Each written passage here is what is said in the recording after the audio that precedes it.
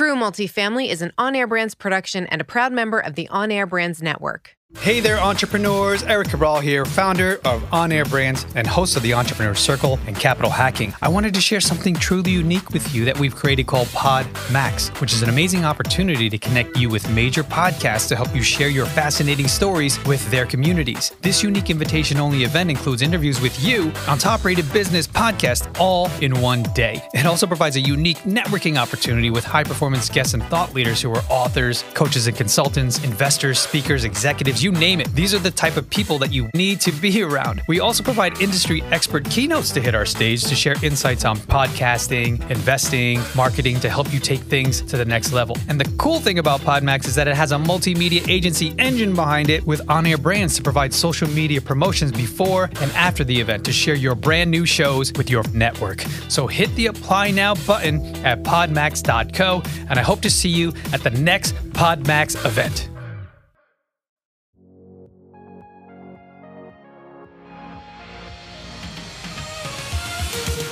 This is True Multifamily, the show where we dive in on what really happens after closing a multifamily property.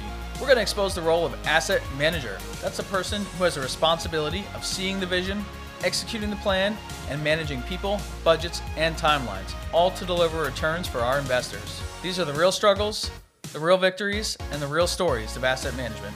Welcome back to another episode of True Multifamily. I'm your host, Justin Fraser. Very, very happy to be here as part of PodMax with Mr. Chris Larson. Chris, thank you for joining me today. I'm excited to be here, Justin. Thanks for having me on the show. Chris and I were just reminiscing because we actually met each other at the Bigger Pockets, Best Ever Conference a few months ago, pre-Corona. Pre-Corona, baby. It was really the last time I got out of the house, I'll say. Yeah. And so now we're stuck inside, but coming to you virtually through PodMax, which is a really, really awesome event. And so we've got a double supersized episode here. We have two different stories that Chris is going to share with us. And I'm really, really excited to dig in. Chris, give the audience a bit of a background on what your portfolio is like, how you got into real estate, and then we're going to jump right into these stories. Yeah, Justin, thank you. So I've been investing in real estate for over 20 years, bought my first property at age 21. I was in college. I talk about this all, by the way, in my book, which your audience can get for free today. During PodMax, we're doing a giveaway. Go to nextlevelincome.com, click on the book link. You can download it. I'll send you a copy for free.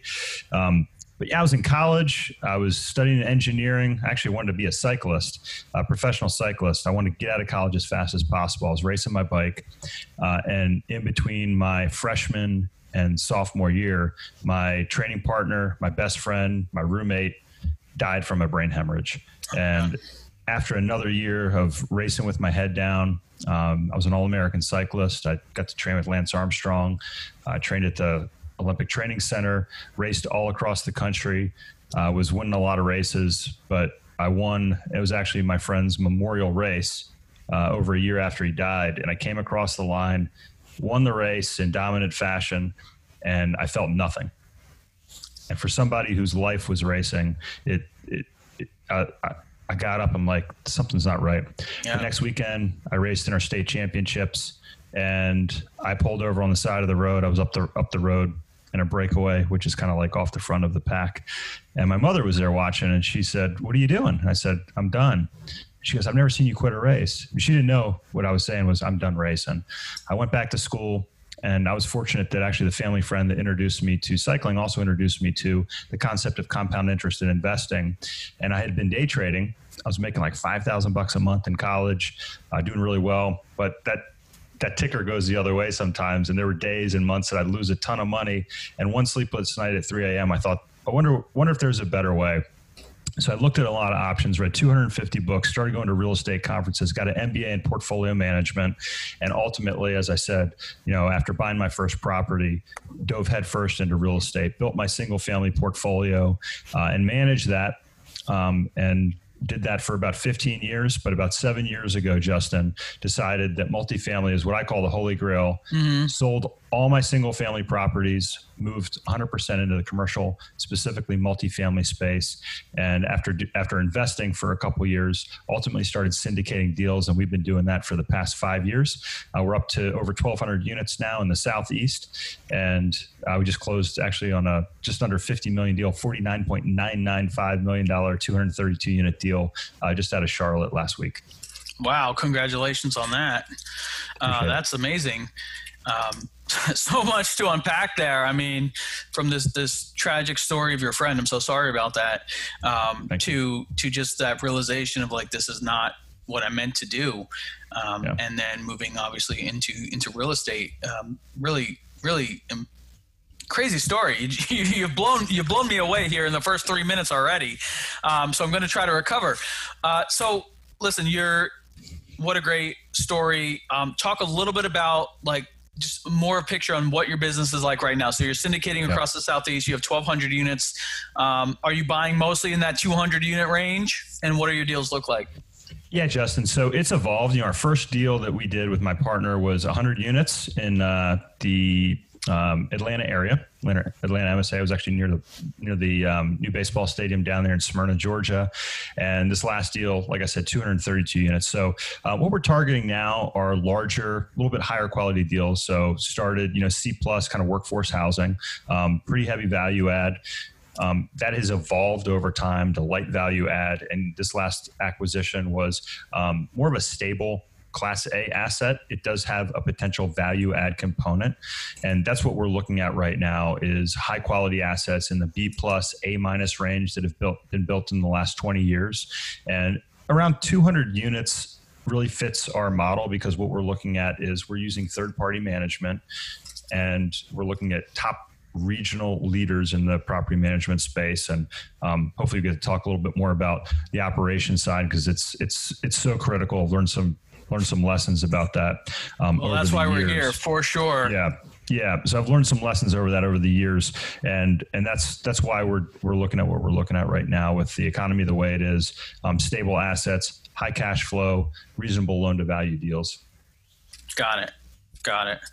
Well, that was a great transition, I would say, into your first story that you want to tell us about, which is a deal that did not go so well, and really due to some management challenges. So set it up for us and talk us through it. Yeah. So it's interesting. Everybody says, the last 10 years you could basically buy anything with people like to say that, right? Yeah. Well, so I started in this space. So for anybody that's listening that's interested in being whether active or passive, I started as a passive investor in this space in 2013.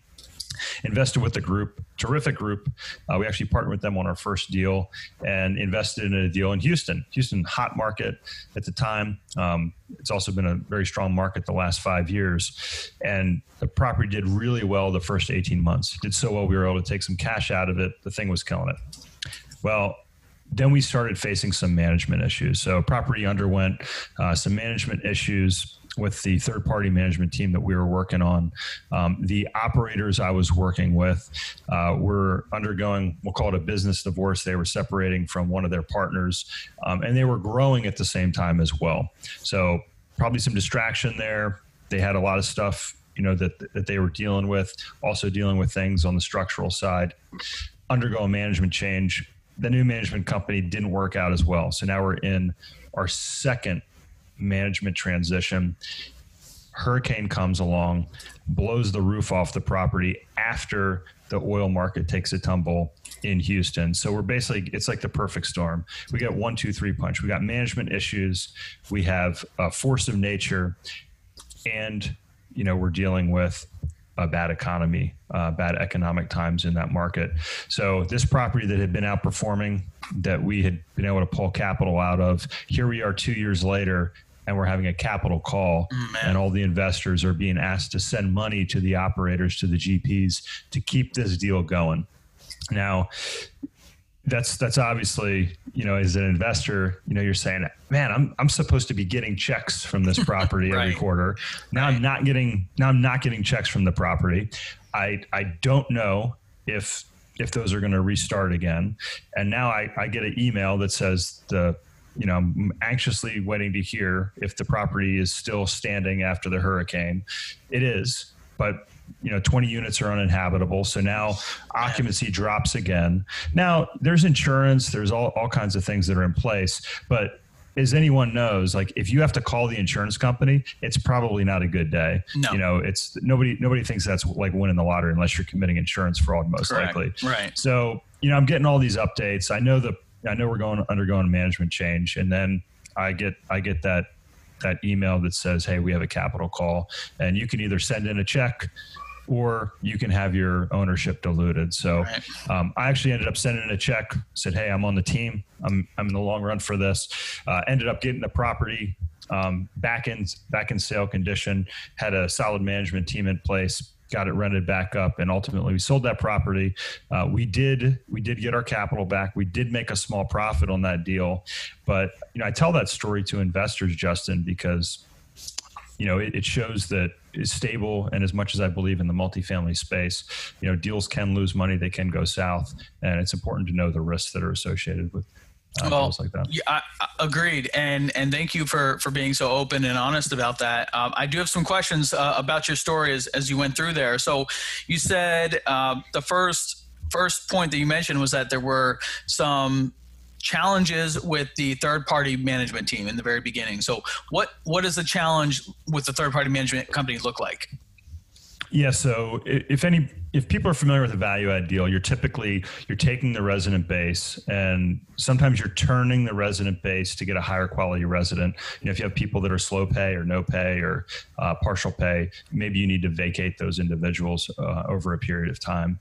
But the nice thing is when they move out, you can go and you can rehab the unit.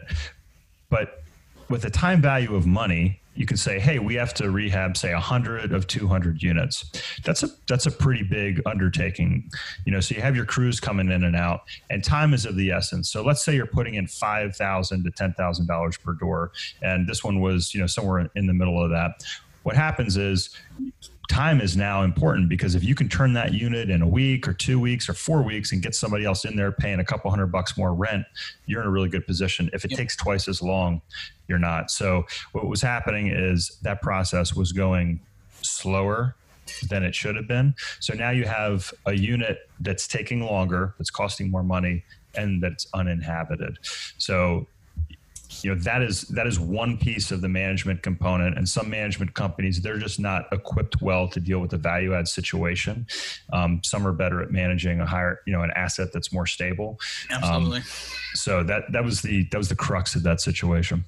Yeah, I mean, I've seen that too with the projects that we've done, and it's so crucial to have a management company that understands the way to do it, because there's really only a few right ways, and there's many, many wrong ways in that. I've seen people come in and just, say, hey, kick the door and like, we're going to raise all your rents and renovate everything. And guess what? Those tenants leave, and now you're not making any money, right? It's a balancing act. Yeah, exactly. You have to be tactful about it. You have to do renovation, but you have to do it step by step, because you're not going to take a C-class asset, put all these high-end finishes, and go attract an A-class tenant when they're surrounded by all the other C-class tenants too, right? So you have to do it in a sort of step by step basis, and turn that property as a cohesive unit, as an entire property. So absolutely. And there's so many ways you can get hung up on that, with construction draws, or with lack of oversight, or even, like you said, even speed for unit renovations can all hurt that business plan and just throw it to the side. So not only were you slowing your renovations, then you had a natural disaster, literally blowing the roof off. And then the hurting economy. So now I'm expecting that you probably have a lot less qualified tenants for these units. Even the ones that you are renovating, now there's not as many qualified people for those units. Yeah, or you can't push rents, right? Right. And that's the challenge. So, and Houston has gone through a couple cycles, before and since then. We're actually, oil markets dropped a lot in there now, and there's some challenges that Houston's going through.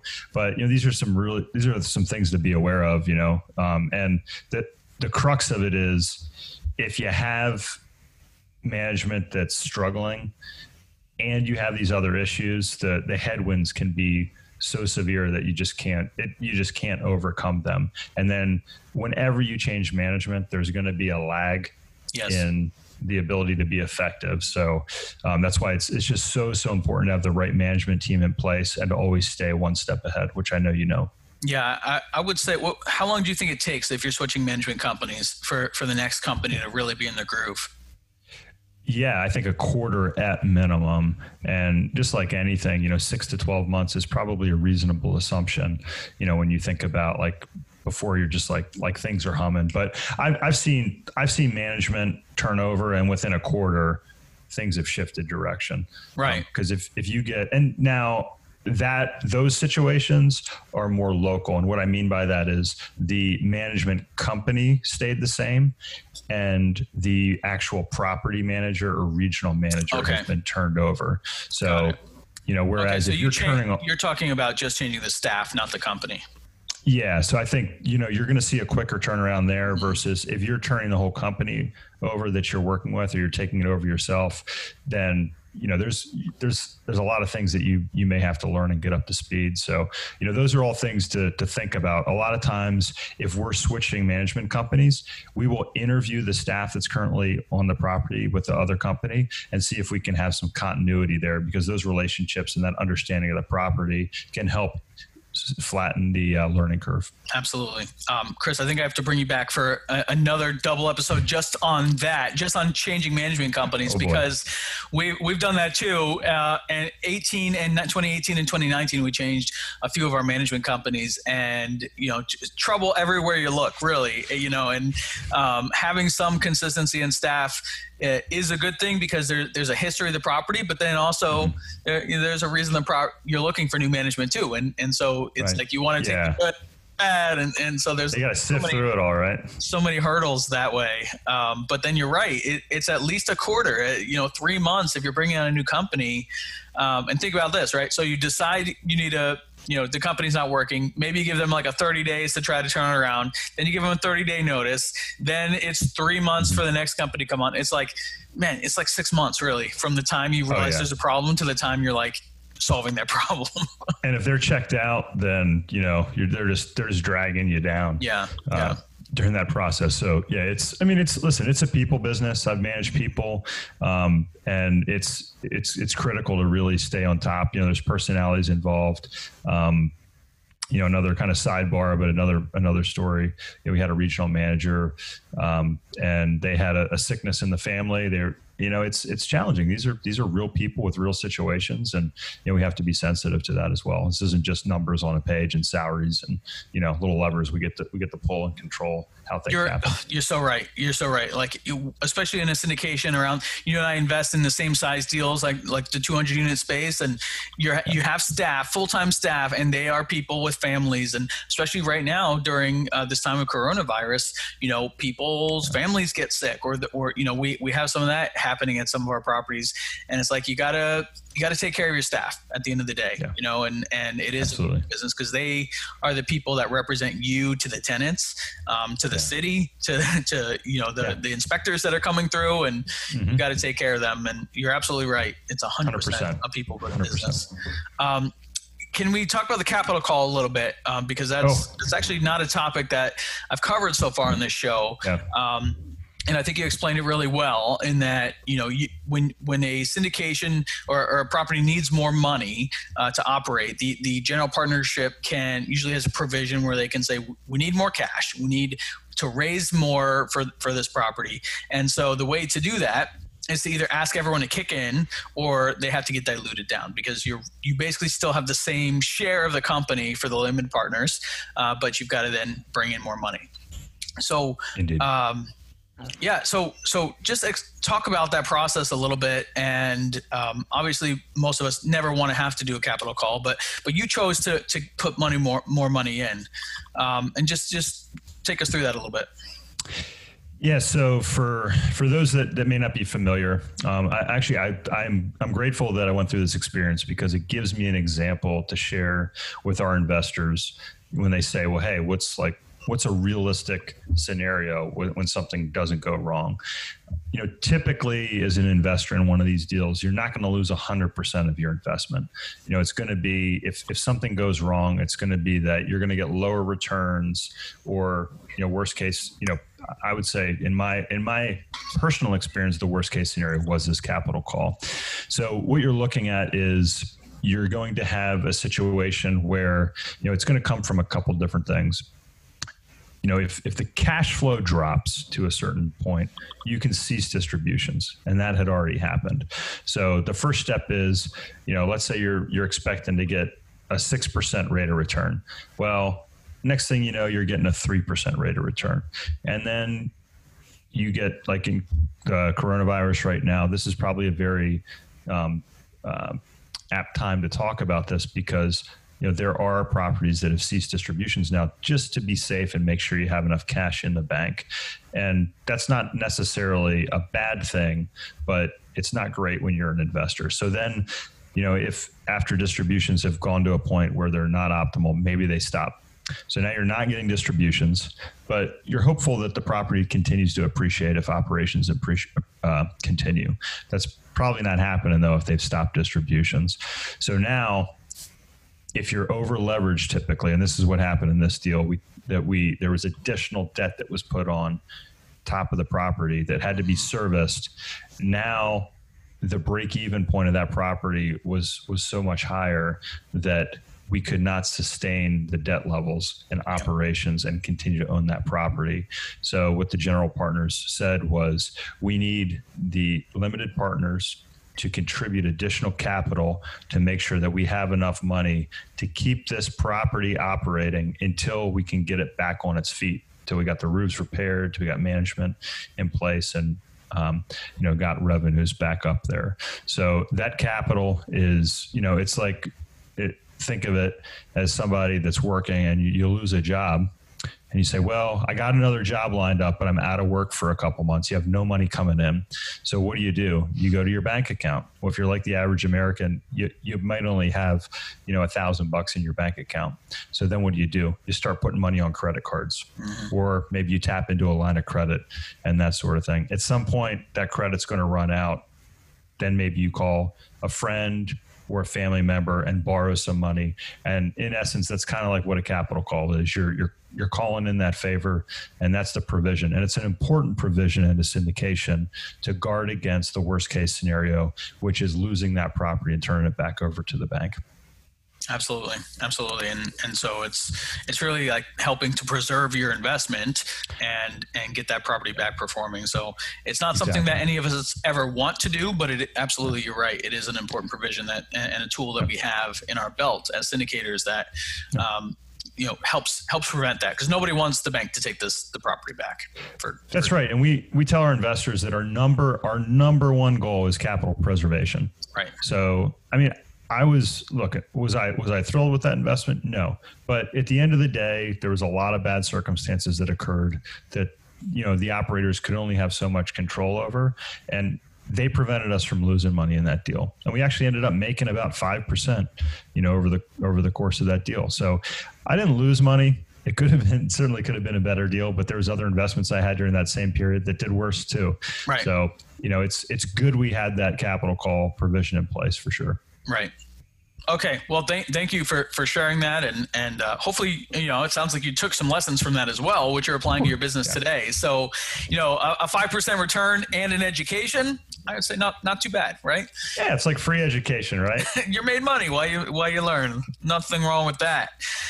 So let's move on. So many good lessons in that one. I want to move on to your next story here, which is about a local deal in near your house, right? Asheville, North Carolina. Tell us about this one.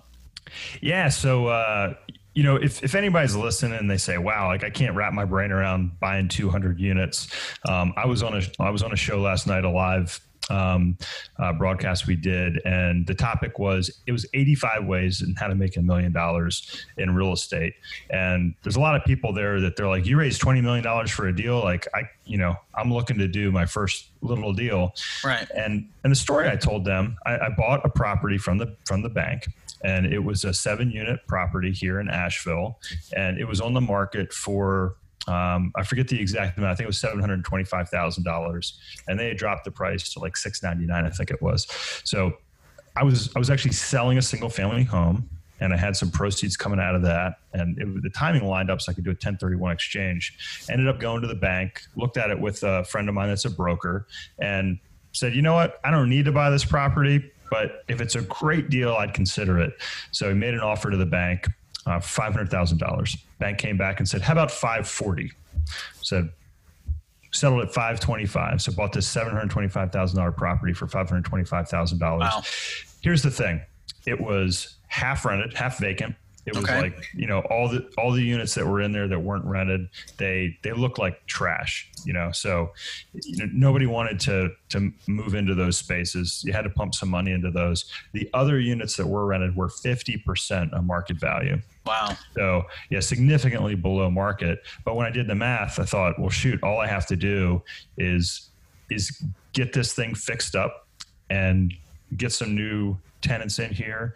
And if I can get it even close to market, I'm going to be able to do really well in this property. Yeah. So it took about 2 years. We put about, in addition to the down payment, we put about another $25,000 into that property. But we're talking like spit shine, right? Like we're talking about new paint, you know, just minor repairs, made some tenant concessions to get people in there. Because my goal was to get people in there, Justin, keep the current tenants as happy as possible, to sign leases, and then refinance and get our money back out. So after 2 years, we were able to refinance that property. And this is going back to, you know, the speed with which you can execute. So some people may say, tenant, like you made concessions to get people in there. Well, my thought was, if I can give away a month or two on the front end and get those markets to rent, by the time the bank was looking at the net operating income on, you know, a year and a half, 2 years down the road on that property, that would increase the value. So I was willing to, I baked in those concessions on the front end, knowing that I'd be able to get that money back out. So I got some, and I also got some really high quality tenants, and I did some rent escalations over that period. So I had people that were in there, they locked into in some cases, 3-year terms, you know, with rent escalations, which was great. And you know, this has been 5 years, and I still have half the tenants that were in there when I first picked that property up. So it's been a great property. We ended up increasing the value of that property. We bought it for $525. It's appraised for over $900,000, and you know, we more than doubled our money with what we were able to pull back out, and still have some significant equity in that property, and still cash flowing very significantly. So. Great little deal that, you know, if you say, hey, 20 million's over my head. If you could pull together a partner with $100,000, you could do a deal like this. Yeah. I mean, that's an amazing model, and an amazing story, really. So first off, awesome. So you're negotiating with the bank, right? And you're just pushing it and saying, look, I don't need this, but, and by the way, I think that's the right approach to every deal that we buy. It's like, I don't need this. If you're desperate for a deal, it's probably not a deal. So, okay, great. If it comes to me and it comes at the price that I want, fantastic. So you really stuck your ground, and, you know, 525 sounds great in the context of the story that you just told. So fantastic. And then it's all about operations, right? So you see an opportunity there where clearly mismanaged, clearly whoever owned it before, you know, obviously the bank took the property back. The rents are under, like they weren't operating this thing well. They weren't even taking care of it. But it sounds like you're saying you put $25,000 into renovations here. That's not that much in terms of about $5. It was like $5,000 a door. Yeah. So you're probably, like you said, some paint, some cabinets, maybe some flooring, new carpet, right? It doesn't really take that much to turn that property around. And you know what, that model is exactly what we're trying to do on the much larger properties too, right? And it's the same steps, the same concept, same amount of work. You know, it's on a larger number, but that's all. So I love that, because you're right. Anyone that can find a partner, you know, with $100,000, I mean, that's an awesome opportunity. And so those opportunities are out there. I don't know right now if there's too many deals like that. But you know what? You stay persistent, you're going to find it. Anyone can find a deal like that. It just takes time and effort and energy. It does. And that's, I mean, if you heard my first part about that story is I called a broker. So I think it's important, and that was a commercial broker. So I think it's important to have those relationships in place, because it was one of those deals where my attorney said, hey, here's this property for sale that the bank owns. And it wasn't like widely publicized.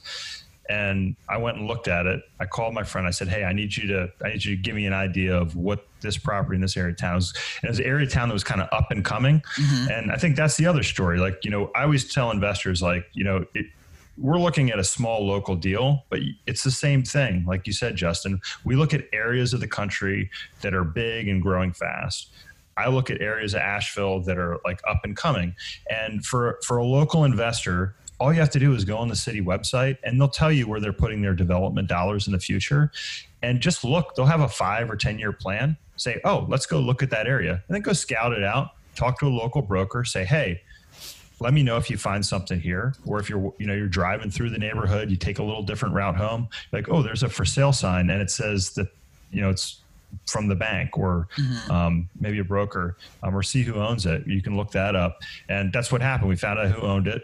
Banks are bad operators typically, because that's not what their business is. Right. And they were happy to get it off their books. And then I just put the pedal down, because I knew speed was of, or timing was of the essence on that. And you put the pedal down, you know, people, you know, wires hanging out of walls scare people. Yeah. But I mean, you know, you get have a contractor that can come through, give you an estimate. I knew before I closed on that property who I was going to have renting, how much it was going to cost to repair it. And as soon as we closed, we had our pedal down, getting people in there and getting it fixed up.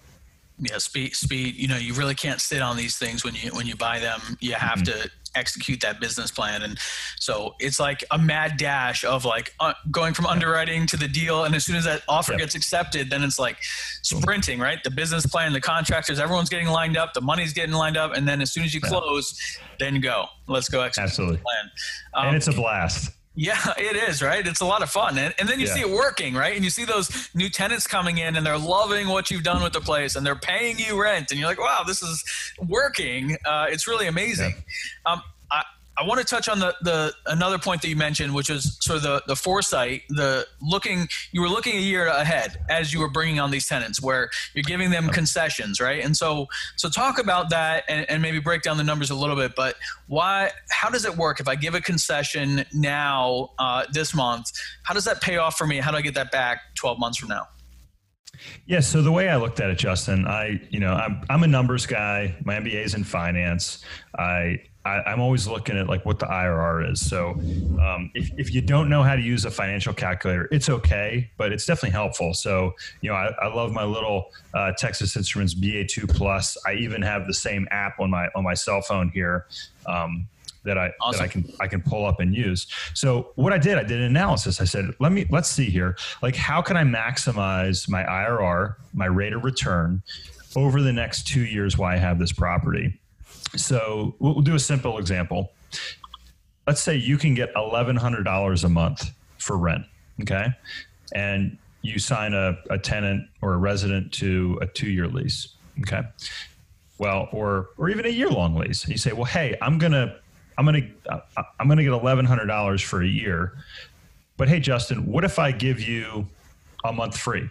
Well, for $1,200 a month rent, that's $100 per month if you give a month free. Mm-hmm. That's easy math. Or you could say, well, what if I decrease rent the first 6 months, and I'm going to charge you $1,000 for the first 6 months and $1,200 for the second 6 months.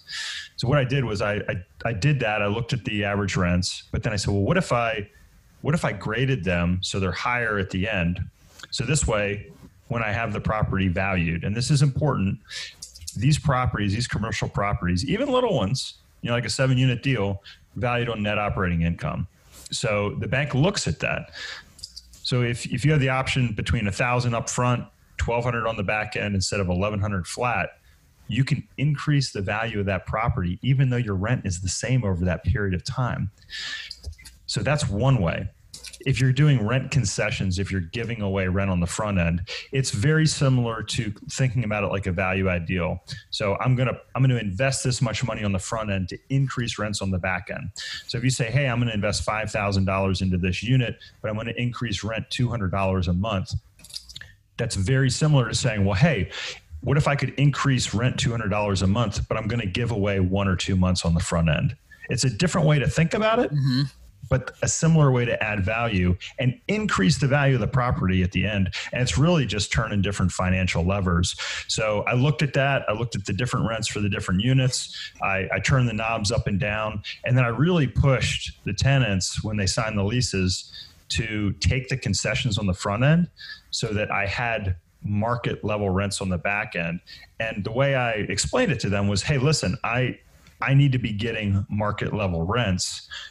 And for my tenants that were in there already, they were getting below market. So I said, listen, I'm going to help you over the first, year or two. I'm going to make sure we get you to that point, but it's going to be this at this point in time. And I backed it out from then. So then I knew when I was going to refinance that property, I said, okay, let's say it's going to be worth $800. It was like $800,000 2 years later when we appraised it. I knew how much money we could pull out of there. I knew what my overall rate of return would be, and then I also knew what the cash flow was going to be. So again, it's just like you said, it's the same mindset, that value add mindset, and just don't box yourself into thinking that making an improvement or investing a certain amount of money in a unit has to be done by putting in a new washer dryer or floor or carpet. It can also be done by doing a rent concession on the front end to increase that rent on the back end. Wow. I hope everyone goes and listens to that last 5 minutes again, because that's so good, and it's crafty and brilliant, really, because the tenant looks at it and says, okay, well, yeah, if it's $1,000 the first 6 months and $1,200 second, it's still the same. That's fine.